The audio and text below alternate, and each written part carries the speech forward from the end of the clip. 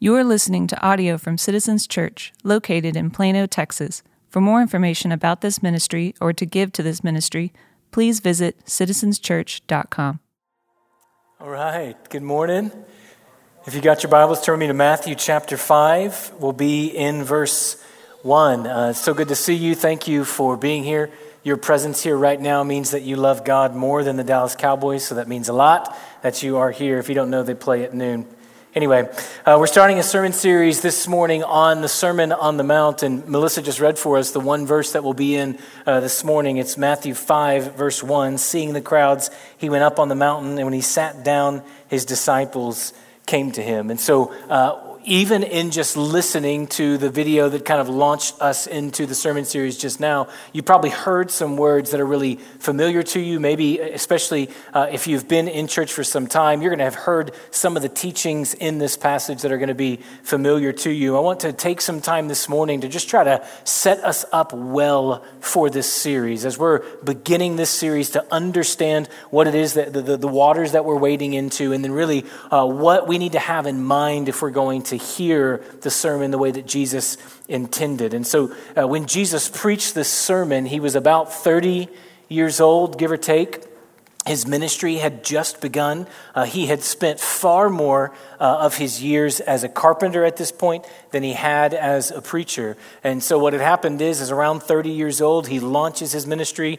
He is healing people. He is baptized in the Jordan River. He is tempted by Satan in the wilderness. And then there are droves and droves of people that are coming to him. He has picked some of his disciples, and kind of right at the cusp of the beginning of his ministry, as his ministry is launching, as momentum is growing, he is north of the Sea of Galilee, and he walks up a mountain, which is actually more of a hill, and he sits down and he looks around at 100 to 300 people or so, and he says, "Blessed are the poor in spirit, blessed are the meek, blessed are those who mourn." And he goes on to say all of these things. And so what's hard to overstate is how unimpressive the original surroundings of the sermon are.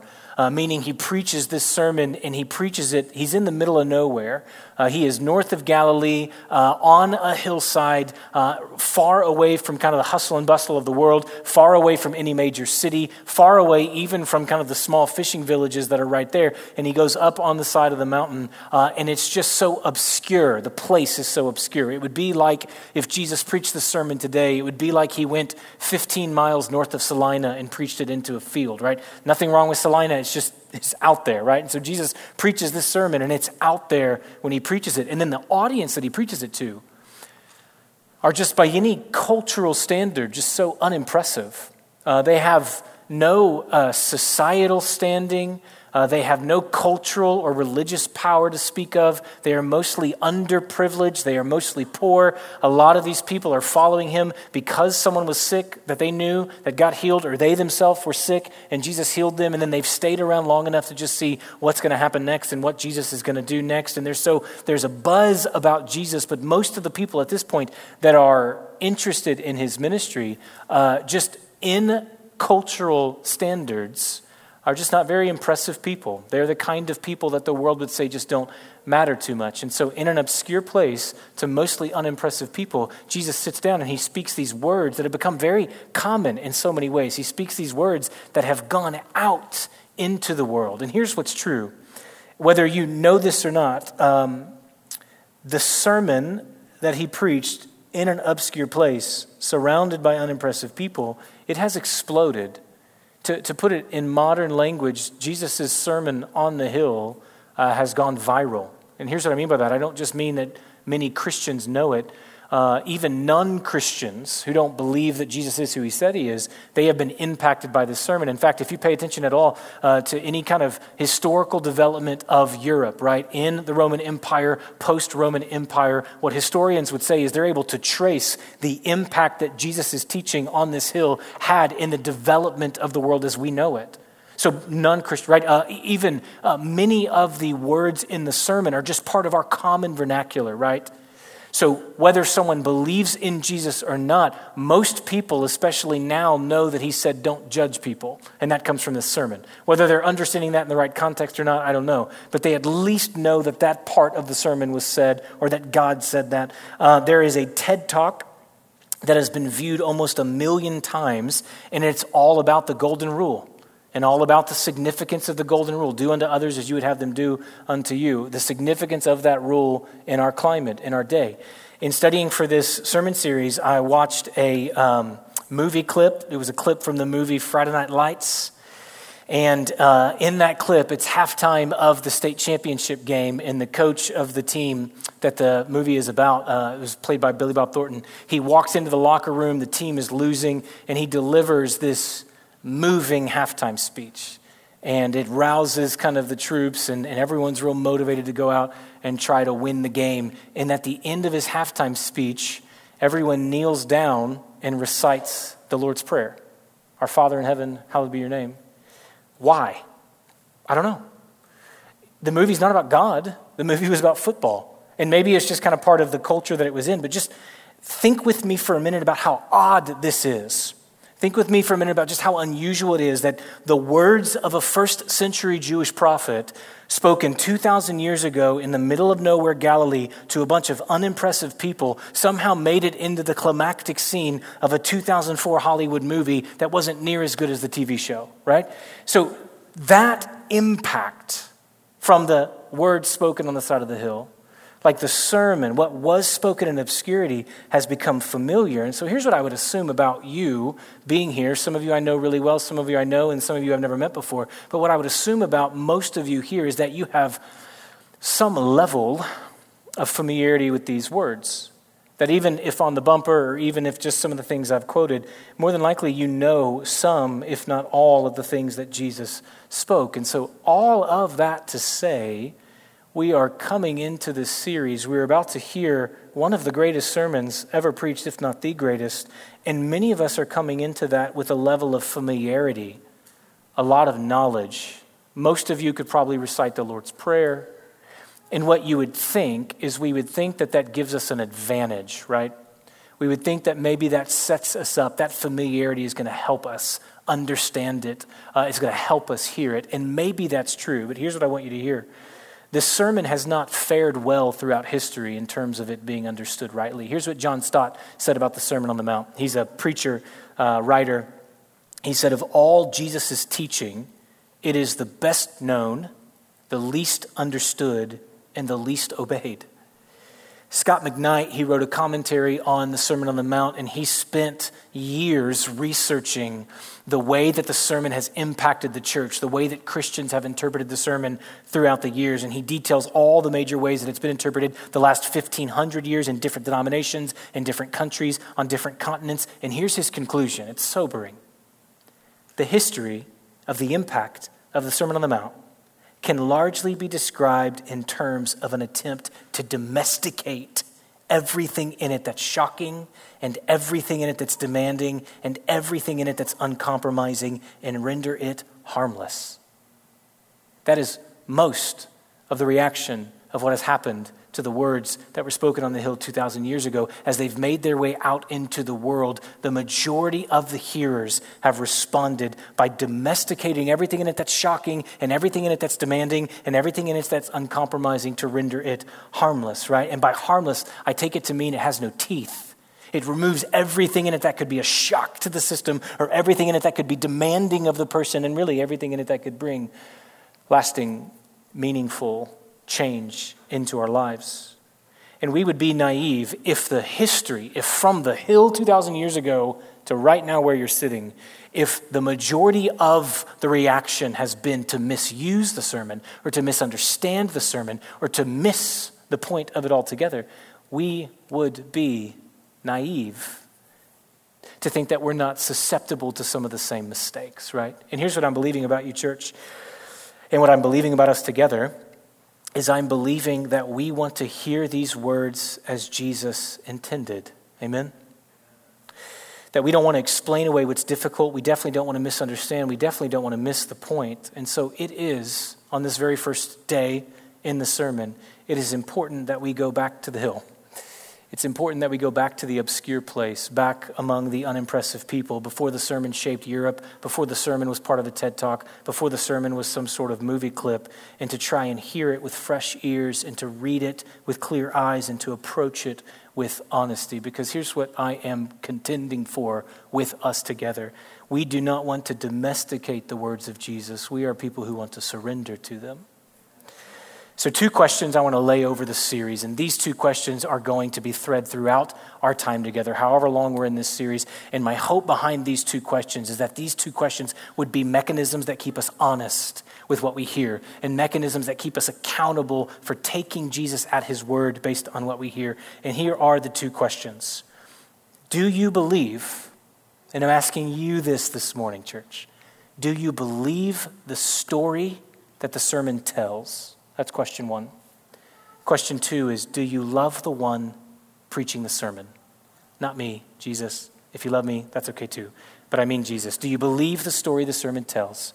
And do you love the one preaching the sermon? We're going to explain these 2 questions, and then we'll be done. The first question, do you believe the story the sermon tells? Let me frame it up like this. This sermon is filled with a ton of really bad advice. This sermon is filled with a ton of things that just make absolutely no sense if this world is all that there is, right? And so love your enemies. That's really bad advice if this world is all that there is, and justice is something that you have to seek for yourself. Blessed are the persecuted is insane. It's out of touch if in a world that believes that comfort is the greatest good and pain is to be avoided. The persecuted aren't blessed. They're fools, right? Blessed are those who mourn. At best, that's insensitive if suffering has no purpose and if loss is meaningless. Don't be anxious. Really? Right now? Like that feels tone deaf in a world where there's no shortage of things to worry about. And so if you just isolate these statements and then you try to make sense of them in the world around us, they seem foolish. They seem like bad advice. They at least seem like these little platitudes or these truths that we can ignore because they seem so irrelevant. But Jesus says all of those things and more. He says all of those things and then says things that are even more controversial in that, even more disruptive in that. So what does he know? Or rather, what does Jesus believe that makes those kinds of statements not only make sense, but calls us as his followers to obey and even embody his words? Here's what he believes. He believes in a phrase that the kingdom of heaven is at hand. He believes that there is a story happening in the world. It's the story that the Bible tells. And he believes as he's preaching this sermon that in his person, God is doing something to move that story towards its ending, to move that story towards its fulfillment. In chapter 4 of verse 17, before the sermon starts, it says this, from that time, Jesus began to preach saying, repent for the what? The kingdom of God is at hand. In chapter 4, verse 23, he went throughout all Galilee, teaching in their synagogue, proclaiming the gospel of what? Of the kingdom. So before the sermon even starts, we know that Jesus has been preaching, and he's preaching about the kingdom. It's his favorite topic. And then you get to the sermon, and all throughout the sermon, it's all about the kingdom. He says, theirs is the kingdom. These are those who are least in the kingdom. When you pray your kingdom come. At the very end of the sermon, it ends with a story about people who thought they were in the kingdom and who are actually not in the kingdom. Jesus' message on earth, the sermon he preaches, is the message of the kingdom of God. And so on the side of the hill, 2,000 years ago, in an obscure place around unimpressive people, he preaches a sermon that's all about the kingdom of heaven. It's all about the kingdom of God. The testament of the council of Scripture would say this, that if Jesus was to come here next Sunday and preach here at Citizens Church, even with everything going on and all of the questions that you might have, here's what he'd preach. The kingdom of heaven is at hand. The sermon he'd preach is the sermon about the kingdom of God. We name this series As It Is. Those are the 3 words behind me. Because right in the middle of the sermon in chapter 6, he teaches us to pray, your kingdom come, your will be done on earth as it is in heaven. And those three words capture not just the point of the sermon, but it really captures the whole story of the Bible. What Jesus is doing in his life, in his presence, he believes he's bringing that story to a climax, that in him God is bringing the kingdom of God on earth as it is in heaven. So I need to pause for a minute and ask a super important question that maybe you've already asked of yourself as you've heard me talking. What does that mean? What is the kingdom of God?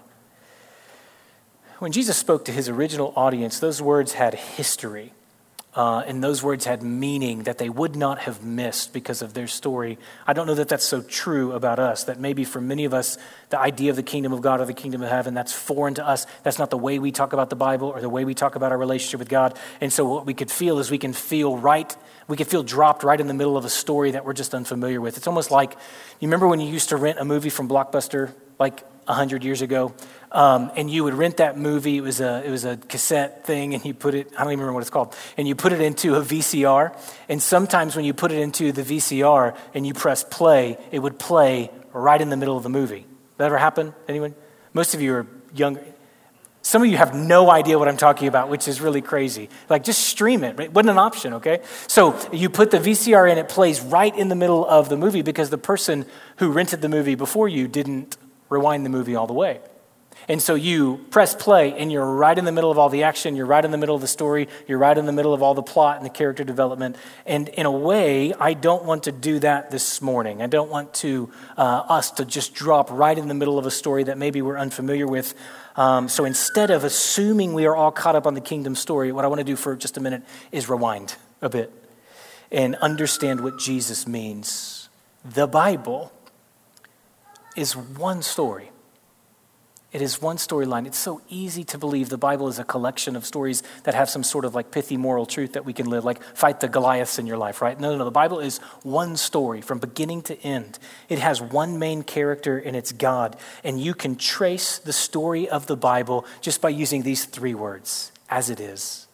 Here is scene one of that story. In the beginning, God created heaven and earth, and it was in the beginning in this perfect creation. It was on earth as it is in heaven.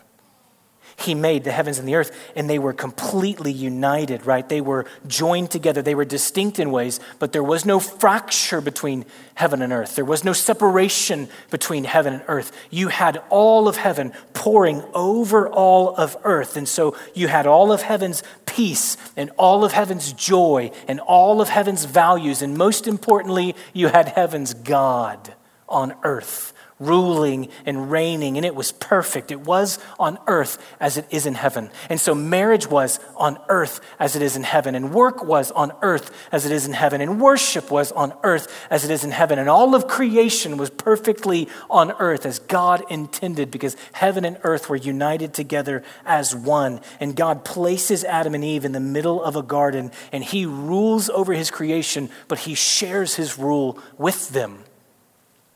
In chapter 1, he says, rule over the fish of the sea, and rule over the birds of the sky, and rule over creation. God establishes in the beginning the kingdom of God, which is heaven and earth united, and he invites humanity to be lowercase kings and queens of that kingdom. And that's how he set up his world. That's what perfection looked like.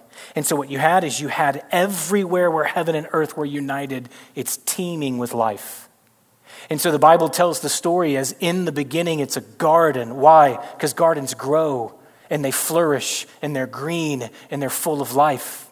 So maybe you noticed walking in this morning that down the hallway, it's covered with plants, and outside we got greenery, and here on the stage you have green behind me, and in this beautiful art that Tiana had put together, just all of these signs of life and signs of growth. Even the artwork for the sermon series, it's ethereal, it's bright, it's full of life. That's not a gimmick. That's not us trying to be relevant. That is visual reinforcement of this idea that when heaven and earth are united together, there's life.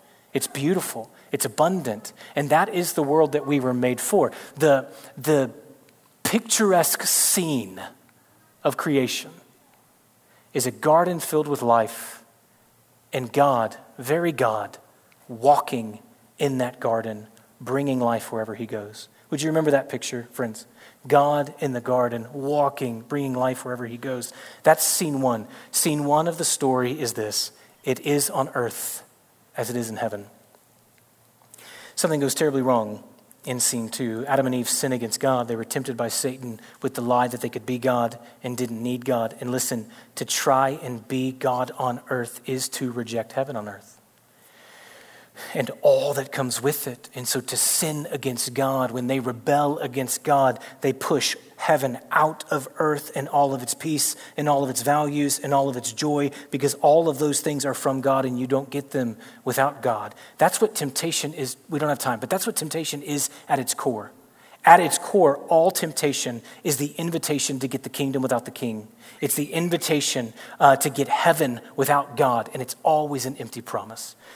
Sin enters the world, and what happens is sin separates God and his people. Sin separates heaven and earth, and it is in a moment, in a tragic, devastating, pain-filled moment, it is no longer on earth as it is in heaven.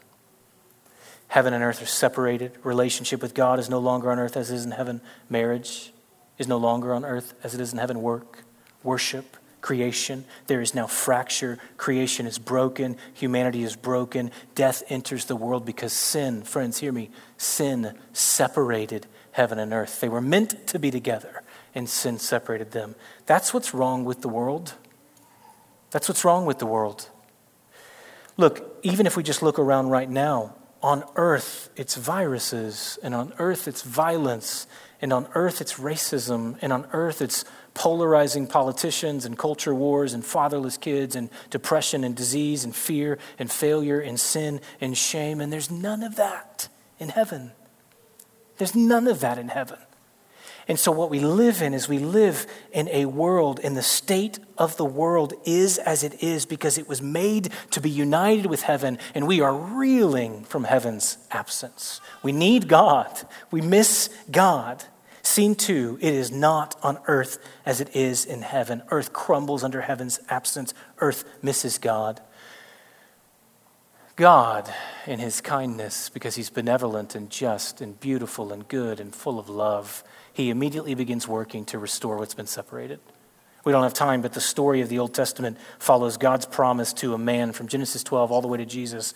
Follows God's promise to a man and his family, a promise of how he will restore the world to the way it was. And there are moments in that story where heaven touches earth again. That's what the temple's all about. That's why it says the train of God's robe fills the temple with glory. The temple is this space in time where temporarily heaven and earth are reunited right in that one space. And God saves and God rescues, but all of that, the entire story of the Old Testament, it looks forward to, it prepares the world for, it points towards Jesus and our need for Jesus.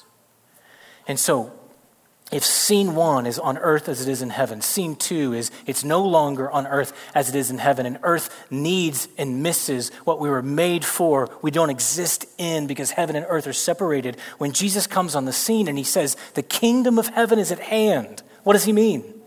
When he comes on and says, repent, the kingdom of God is among you, he is telling the story, preparing the world, saying about himself that in his life, in his ministry, he's going to bring back to the world what it's missing. That he is going to reunite heaven and earth. He's going to reunite creation and God. Hear me, do you pay attention to what he doesn't say? What he doesn't say in his life and in his ministry. What he doesn't promise is he doesn't say, I'm going to form a group of people to create better systems for the world. He doesn't say we just need better education, we need political reform, right? All of that, I believe, in the Christian story has its place, but it only has its place in the Christian story. But what Jesus says is he's going to bring heaven back to earth, because if we are trying to get back to as it is, we don't need a better version of what the world can provide. We need heaven back. We need the rule and reign of God, something outside of the world to heal the world. He also, hear me, he also doesn't come in and say this, which is a huge misunderstanding in popular Christianity. He doesn't come in and say, hey, let's get out of here. Let's all leave this place and let's all get up to heaven together. No, I've said it before. We'll say it over and again. The movement of the story of the Bible is not getting from earth to heaven. It's heaven coming to earth. And that's what Jesus brings. Because he is in himself, friends. Jesus is in himself the perfect union of heaven and earth. He is God in the flesh. He is, if you will, the essence of heaven wrapped in earth. And what you see, it's beautiful. What you see everywhere he goes is he leaves behind these little pockets on earth as it is in heaven. Everywhere he goes, he is righting what's wrong. He is uniting heaven and earth together. And so he sees in his ministry all of the brokenness in the world. There's no blindness in heaven. And so he heals the blind man on earth. There's no storms in heaven, so he calms the sea on earth. There's no hunger in heaven, so he feeds the 5,000 on earth. Everyone in heaven can walk. And so he tells the crippled man to get up on earth. There's no hypocrisy in heaven, so he opposes the religious leaders on earth. There is no idolatry in heaven, so when tempted to betray God, he says, you shall worship the Lord your God and serve him only on earth. There's no shame in heaven, so he lifts the face of the woman caught in adultery on earth. He is in his life a walking picture of what the world was meant to be. He is in his person, heaven and earth together, offering a picture to the world of the life that you and I were made for and the life that you and I were always intended to live, in the world that this world aches to return. Jesus brings. He is in his life. And there's no sin in heaven. And that's a problem for you. It's a problem for me. It means that I am unfit for the world that I was made for. That you are in your sin, in your idolatry, in your rebellion. You are unfit for the world that you were made for. And so here's what Jesus does. Fully God, fully man, a walking portrait of heaven and earth. He lays down his life. He dies on a cross. He descends from heaven to earth, takes on flesh, and then descends below the earth in death, because God did not send his son into the world to condemn the world, but that through him the world would be saved. And he did not bring heaven back to earth in a way that crushed the earth. He could have. God would have been completely holy and completely right and completely just to rid the world of all of us and to rescue back the heaven that we had shoved out in our rebellion. But God did not bring heaven back to earth in a way that crushed the earth. He came to be crushed, so that sinner like me and sinner like you, unfit for the world we were made for, could be invited in. And he did that by dying for our sin, but not staying dead. Jesus, hear me. Jesus is buried in a tomb in the middle of a garden. And in the grave, he reaches right into the heart of the kingdom of darkness. He grabs death by the throat. He rises in victory over sin, and he rises in victory over death. It could not hold him. And a resurrected Jesus, fully God and fully man, walks out of the grave into what? A garden. And once again, you have God walking in the garden on earth as it is in heaven, bringing life wherever he goes, inviting life wherever he goes, looking at anyone who would respond in repentance and faith and saying, follow me, the kingdom of heaven is at hand. You can live right now on earth as it is in heaven. That's the scene right now. Scene 3 in the story is the scene that you live in, friend. It's the scene that you live in, church. If it was on earth as it is in heaven in the beginning, and then in scene 2, it's no longer on earth as it is in heaven. We live in the other side of the resurrection, looking forward to Jesus' return, and it is, and not yet, on earth as it is in heaven. I've lived in Texas my whole life, and every summer I have the exact same experience. June comes, and it's hot. It's super hot. And I will think, you know what? This is hot, but it's not unbearable. So maybe, just maybe, this summer is going to be different than every other summer. And then July comes, and I'll think, man, how in the world are we going to get through this? And then August comes, and I'll think, why do we live here? Like, why does anyone live here? Like, I'll come inside, I'll walk in the front door, and my kids are like, Dad, did you just work out? And I'm like, no, I just went to get the mail. It's just that hot outside. Like, that's where we live. And then by the end of August, beginning of September, I'm praying, asking God to call me to plant a church in Hawaii. I'm like, I just can't do this anymore. And then something always happens. Every year, usually in September, you wake up and the cold front came in. And by cold front, I mean it's 80 degrees, right? No, I think a couple weeks ago I woke up and it was maybe mid-60s. And you walk outside and you're like, oh, thank God. It's almost cold enough to drink your morning coffee outside, right? And here's what's exciting about that. Is it's not just that it's cold, it means something. When the 60-degree weather comes in, it was like that this morning. I think driving here, it was like 55 degrees this morning, something like that. when that original kind of burst of cold air comes, it means the seasons are changing. It means fall is coming. And it's still hot, and there's still so much of summer, but you can't ignore that first kind of burst of fall air. What happened is fall, just for a moment, interrupted summer, and interrupted summer in a way that says the seasons are changing. When Jesus rose from the dead, heaven interrupts earth. The kingdom returns. Heaven and earth reunite in part. His resurrection, his ministry, his pronouncement that the kingdom is at hand is a taste of the season that's coming and is. Look, yes, it's still not as it is in heaven, but the seasons are changing. You can look around, especially now, and you can look and you can see all of the ways that heaven or that earth still misses heaven, and all of the ways that it's still very broken, and all of the ways that it needs to be made right. And it won't be completed until the last scene when Jesus returns, and it is completely on earth as it is in heaven. In fact, there's a new heavens and a new earth, and God is present again. His glory fills all of the earth, and that is coming. And we're waiting in so many ways for that, but there are so many ways in which it's already here. Friend, all of your sins are forgiven. All of your sins are forgiven.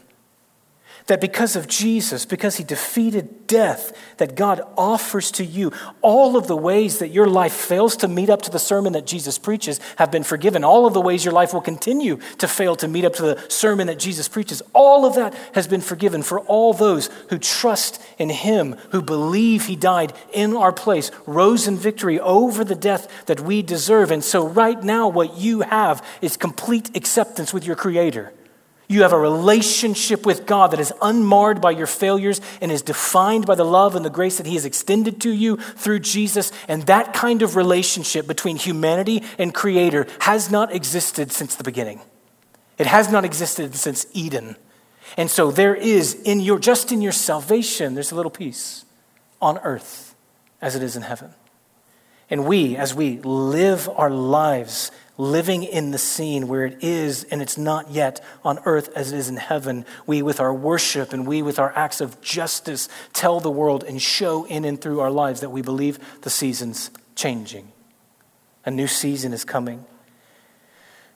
What does it look like to live in that story? This is the story the sermon tells, and that is the story the sermon will ask of you over and again. Do you believe that story? Because the sermon only makes sense in the context of that kind of story. What does it look like to live that? What does it look like to be in between the seasons? What marks the life of the one who lives on earth as it is in heaven? Blessed are the poor in spirit. Blessed are the meek. When you pray, don't pray to be seen by others. Pray in hiding. Don't judge people with a judgment that's a condemning kind of judgment. Hear the words of Jesus and build your life on them. The sermon is the picture, the instruction of what it looks like. Friends, look right at me. Of what it looks like for you to live faithfully in that scene and for you to live faithfully in that story. To obey these words is to orient our life around Jesus' teaching and to be in a small, incomplete and beautiful way, a picture on earth of what it looks like in heaven. And so the question that we'll lay over and over and over again is, do you believe that story? And in so many ways, what that will mean is it will call us to cast off the stories that we maybe believe even unintentionally. Next week, we'll talk about how it's a call over and again to cast off the story of individualism and cast off the story of progressivism and even cast off the story of nationalism, which so pervades our culture right now in the political climate, that Jesus' words are going to take root in your life by confronting over and again. Do you believe this is true? Do you believe this is the world that you live in? Do you believe that the story that Jesus is bringing is real in your life?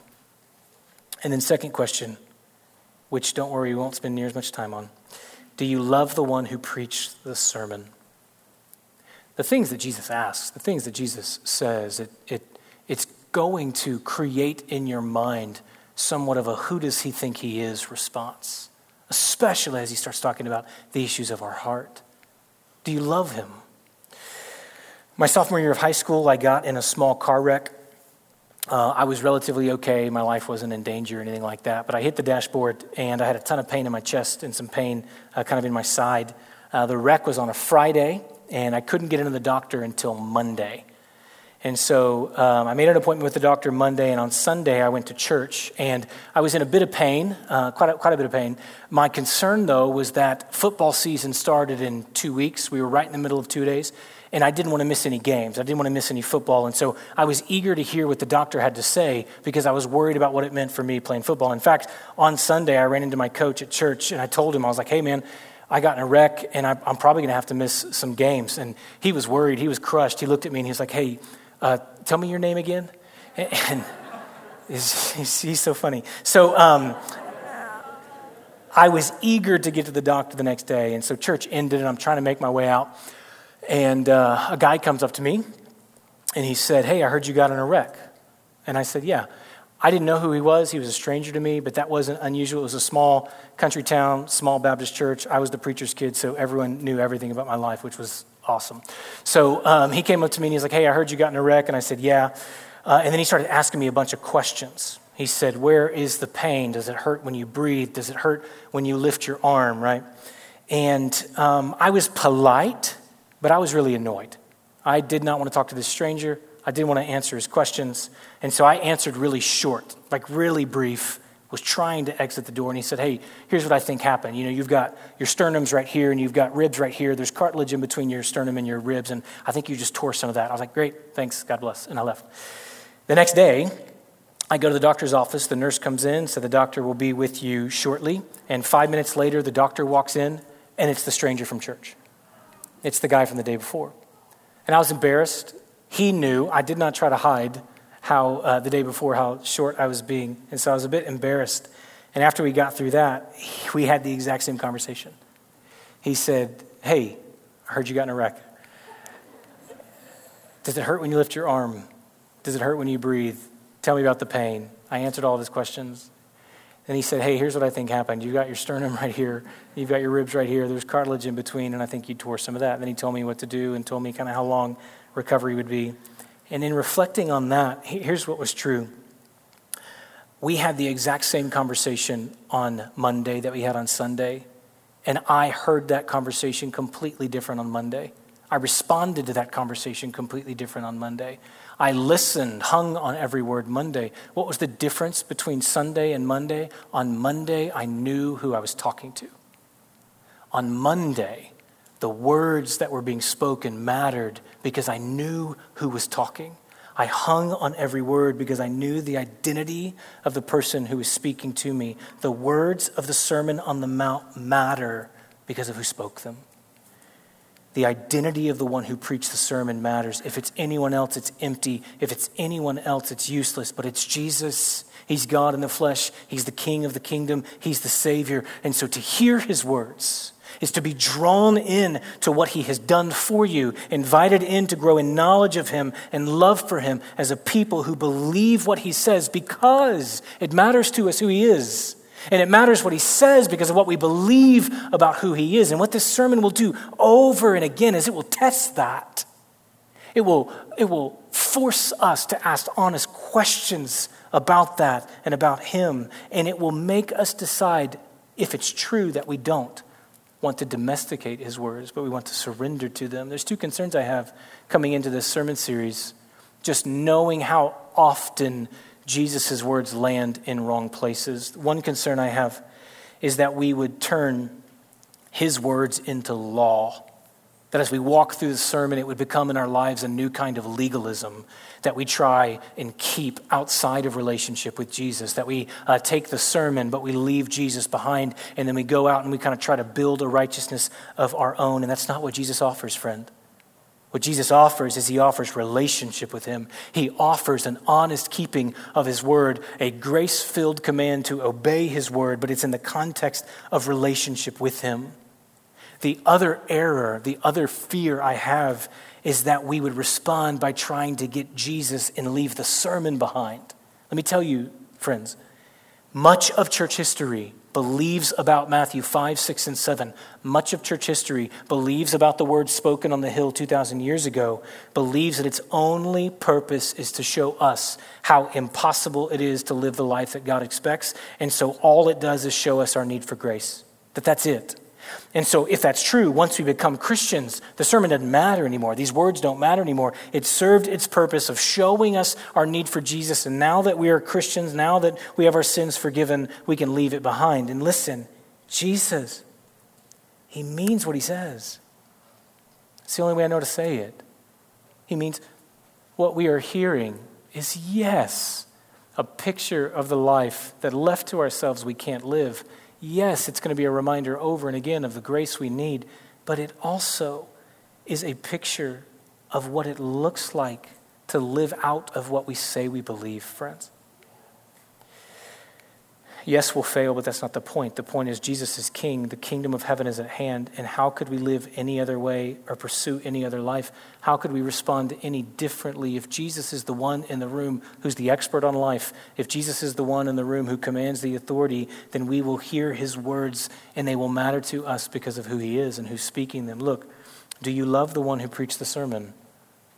Do you love the one who says these words? It'll happen over and again that we come back to that, especially as it gets intrusive. Here's what will happen.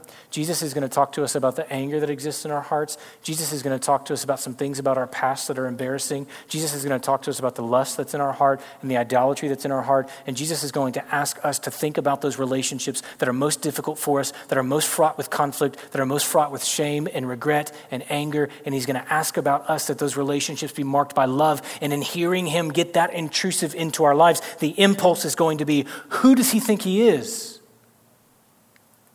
And that'll translate into a question.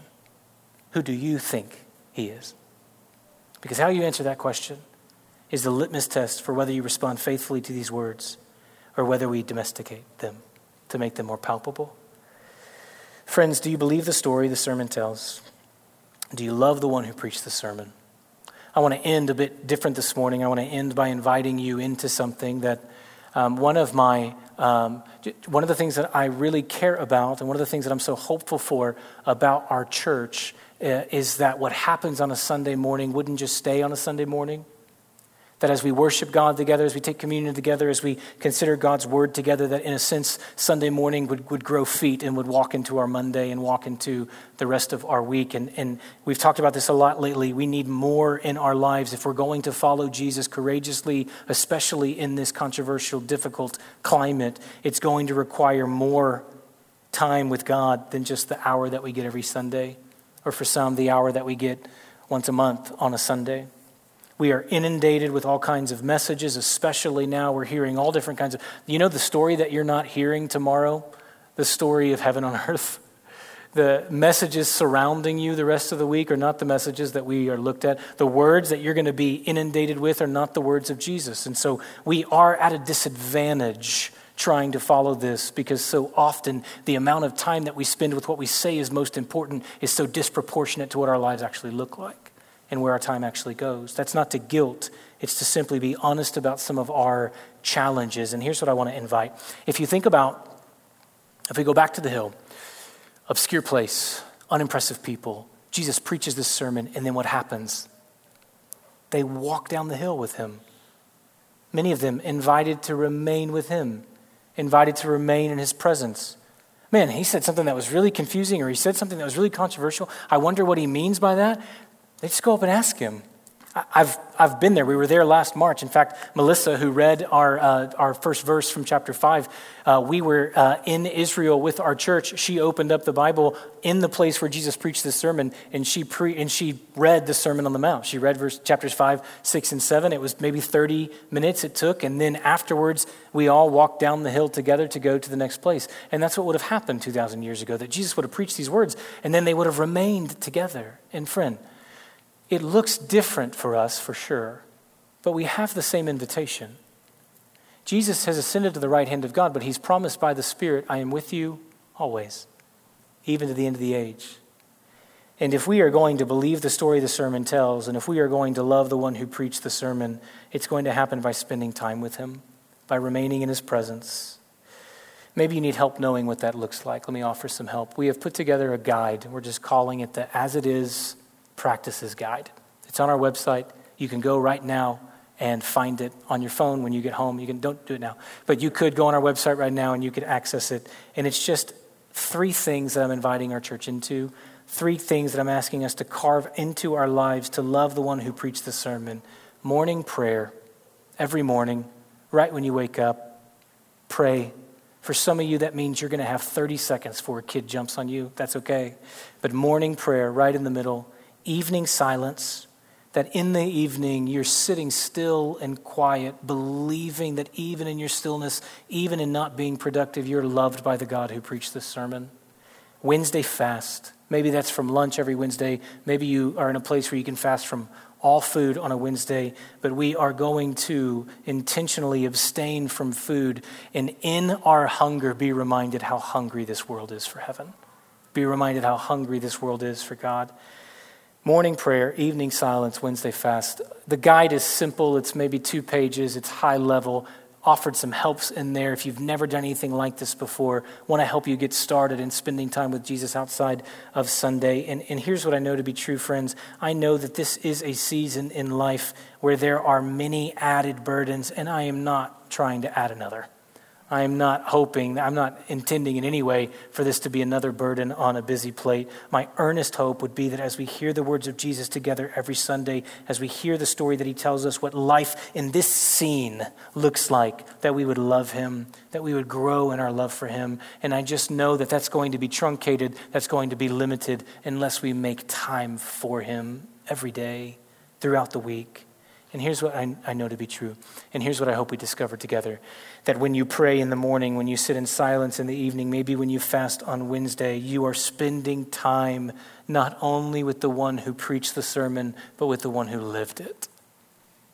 What's so astounding about Jesus, what's so wonderful about Jesus, is he, in a word, practices what he preached.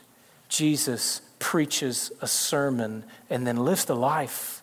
Who loved their enemies like Jesus did, that while we were enemies, he dies for us so that enemies and sinners could become children of God, citizens in the kingdom of heaven. Jesus would pull away and he would pray to God in quiet where no one could see him, and they'd have to go find him looking for him because he wanted to in secret commune with God. He treated others the way that he wanted them to treat him. Jesus was the one who was blessed in persecution. Jesus was meek. Jesus was one who was courageous, who comforted the mourners. And so we are spending time with the one not just who preached the sermon, but whose life offers to us a model of what it looks like to live. And it's a beautiful, courageous, righteous life. 2,000 years ago, a Jewish prophet north of Galilee walked up a mountain that's more of a hill in the middle of nowhere, surrounded by unimpressive people. He sat down, he opened his mouth, he preached a sermon. And from that place, that sermon went out into the world, and it made its way to us, and it's going to tell us what it looks like to live on earth as it is in heaven. It's going to draw us into a deeper love for the one who preached the sermon. And I am so hopeful for what that will look like in our hearts, in our homes, in our church, in our city, and in our world. Father, we love you. We thank you for your mercy. We thank you for your grace.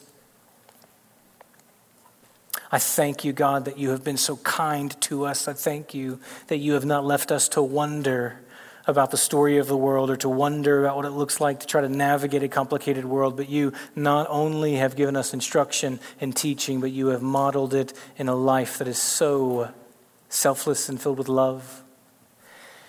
And so I pray, God, I guess just right now in my own heart, there's a bit of trepidation, and there will continue to be a bit of trepidation that there was an offering that was imbalanced, maybe a high call to obedience that missed the grace that there is for failures. And so I just trust you in this moment, Holy Spirit, that you would appropriate that message in a way that's consistent with your heart and consistent with your character, oh God. You love us. You love us. You preach a sermon that is for us, but you do not expect of us to keep it without you. Would we be present with you? And I don't know the stories, and I don't know where all of it lands. I know that you do, God, but even if in this sermon series, Lord, for some, what begins to happen in our lives is we welcome habits into our lives, and for some, this is going to be the beginning of waking up every morning and praying to you for the first time in their life. It's going to be the beginning of learning how to sit in silence and to know that in our absence of words, Jesus, you speak over us. Words of advocacy and intercession and hope and gospel and truth and salvation. Lord, I just pray that you would welcome the offering. I pray that you would welcome, God, our hearts, that you would redeem, that you, God, would be present among us in a way that we look at what you're doing and we say, this is not something that we can manufacture on our own, but you're calling us to be a prophetic people, calling us to be a different people, calling us to be the people that live now on earth as a foretaste of what heaven will look like. We love you and we thank you. Amen.